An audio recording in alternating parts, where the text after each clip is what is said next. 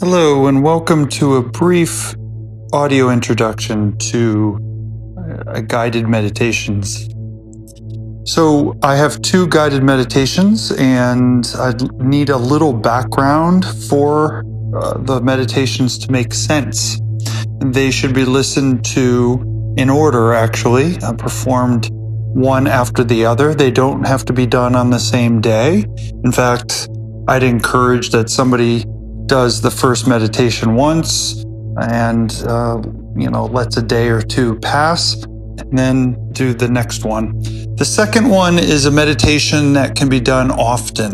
The first meditation is meant to be a one-time kind of event that is, unless somebody finds it interesting enough and feels that they could repeat it, but it's not really meant to be a repetitive meditation. It's meant to be more of a thinking project, the kind of guided experiential practice that helps one open their mind.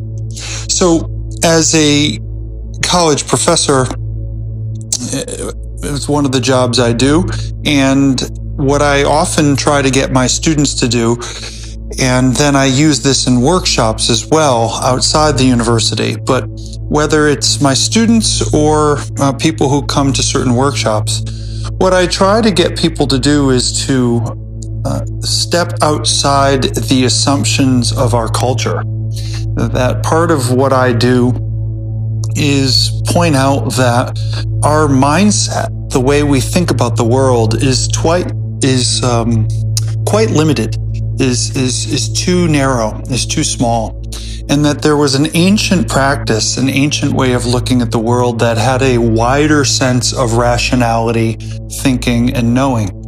And that ancient way of looking at the world, the one that was in place in the West until at least the 1400s, is the one we probably should learn to recover, and we slowly are recovering with modern science, brain science, etc. We are starting to pull back at some of the assumptions about what we think we know. So rather than making this into a very deep philosophical, I wanted to have a more experiential experience. So rather than a philosophical one, an experiential one, an experiment, so to speak. So the first experiment or the first guided meditation is intended to be more storytelling. It refers back to those ancient times when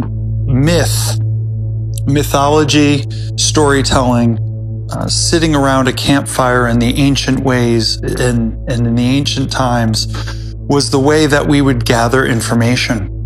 And that what mythology is attempting to do, what stories attempt to do, is not give us facts about the world, not give us a formula or information about the world in a factual way. But what it's supposed to do is waken up our senses, have us notice, have us pay attention, and bring us into our bodies, and not just into our abstract thinking mind. And so this first one is meant to be that. So you will hear the beginning. There will be a little bit of kind of ethereal music and some nature sounds to move us and get us in the path and moving in the direction of we are going somewhere on a trip. The assumption I want people to have when they're doing this first meditation experiment is to imagine that they came to me and said, "Hey, I'd like some wisdom." And you can imagine that in any detailed way you want. Oftentimes in classes or workshops, I would break that down and I would spend a long time in that. I would really flesh it out, almost like storytelling. But to keep this brief, just imagine that you came to me, that you heard that I had access to some secret wisdom.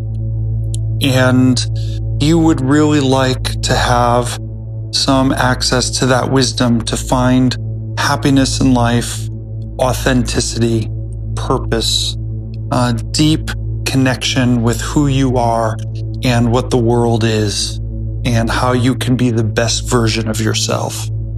And you're looking for that wisdom. And you heard that I had connections. So you come to me and you say, I hear you have wisdom. And I say, well, it's not me so much, is I know a group of people who live off in natural settings. They actually wander quite often. And it's hard to find them. They're nomadic. They do not stay in one place.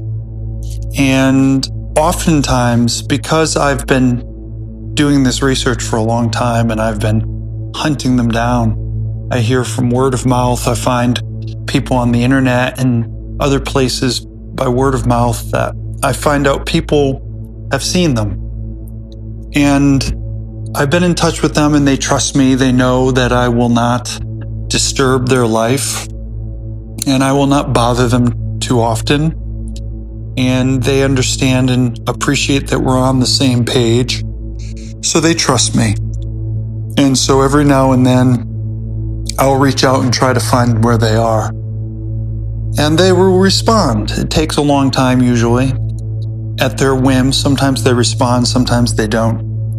But they respond and they usually send me, it used to be by hand-written map, but lately they've been using the internet. They can send me a PDF or something, some scanned drawing, and it gets sent in an email. And it's pretty untraceable, so I can never really find exactly where it's coming from. But they'll give me a map and they'll tell me where to go. And so we imagine that these special people, these people who are on some level quite wise, or I even kind of think of them as holy, special, people who have chosen to live in a very different way and whose opinions I respect deeply because I've tested out the knowledge they've given me and it's always done nothing but serve me. So we imagine that they gave us a map, and so you came with me and I'm going to bring you there. And I'm not going to tell you because I don't want to ruin their trust. I'm only going to bring you. And so you come to me and we're going to go, and it actually turns out that right now they're kind of up north. They're up north, kind of, you know, if you want to imagine something, you could imagine the Pacific Northwest, maybe Canada, maybe Maine, somewhere like that, but not too far away from here, but it's not in our area. And you're going to hear us going off, and I'm going to give you instructions. And then what ends up happening is on the map, they have told me how to get there. We're going to probably have to go by water, it sounds like. So we'll probably have to get in a boat. And after we get there, we're going to get out of the boat and we're going to walk the trail. There's a trail into the woods because, as I told you, they live in the woods. And I have to find them. So you'll follow me into the woods, and once there, we'll sit with them and around their sacred space. Oftentimes, their sacred space is marked off with rocks or a fire or something. So once we'll know when we get there, and then once we get there, we will listen to them. But before we listen to them and before we do the work with the holy people, oftentimes they want me to tell a story that opens us up. And so this is an ancient story. A version of a story has been told like this in almost every culture around the world. Some version of this. And it's quite popular in Asian and African cultures. Like I said, in most cultures, there's a version of this story, and we're going to talk about it. And you're going to hear the story, and I just like to hear the story and pay attention, and then just rest and see if it can open your mind to kind of a new way of being present to the world. So that's the first one. The second meditation is going to be very similar in the sense that we're going to go back to the same place. So the whole point of the first exercise is for us to find that sacred place where those wise people are and kind of create in our mind's eye a sacred space. And if you can imagine, to the best of your ability, using the sounds of nature and all the kind of audio cues that you get from the story and everything else, if you can imagine what it's like and see it in your mind's eye and make it as real as possible, and really listen.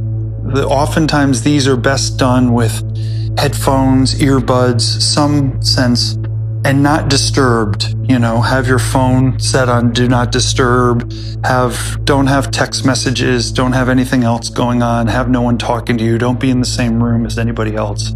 Really try to create a sacred space that when you do this, quiet, alone, relaxed, comfortable.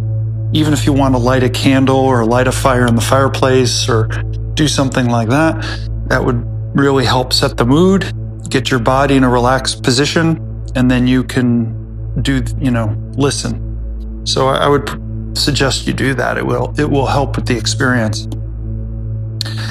And so then the second one, you'll go back to the same space, the same sacred space. You'll hear similar things that will cue you in that you're in the same place, the same intro and etc. And you'll get to the same place. But the second one is a visualization practice. Now, this visualization practice is based on Tibetan Buddhist practice, mixed also with Jesuit Ignatian contemplation, so Ignatian imagination from St. Ignatius of Loyola, a Roman Catholic Jesuit priest who taught spiritual exercises using the imagination. So it's a combination of those two. It's a visualization practice using your imagination to, again, open your mind and your heart to something that's beyond rational thinking. It's not that it's irrational. It's not that it's illogical. It's something broader and beyond. It gets us into our bodies. It gets us to feel the world and sense the world and to be open to the world in a different way.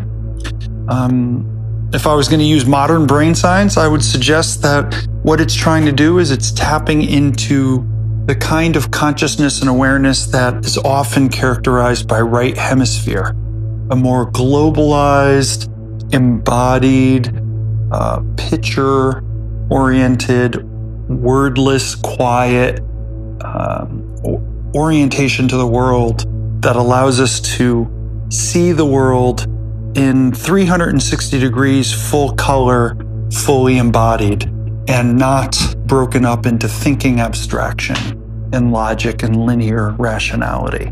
So, to get a little philosophical in brain science there for a moment. So this is not illogical at all, but opening up our hearts and minds to a deeper level. And so what we're required to do in order to do the first one, to do the second meditation that you can do as many times as you want, and I would suggest to do it as often as you'd like, is to have a visualization of what I call benefactors. Now, I'm using language that I borrowed from a few former teachers of mine in the Tibetan tradition where they use the word benefactors.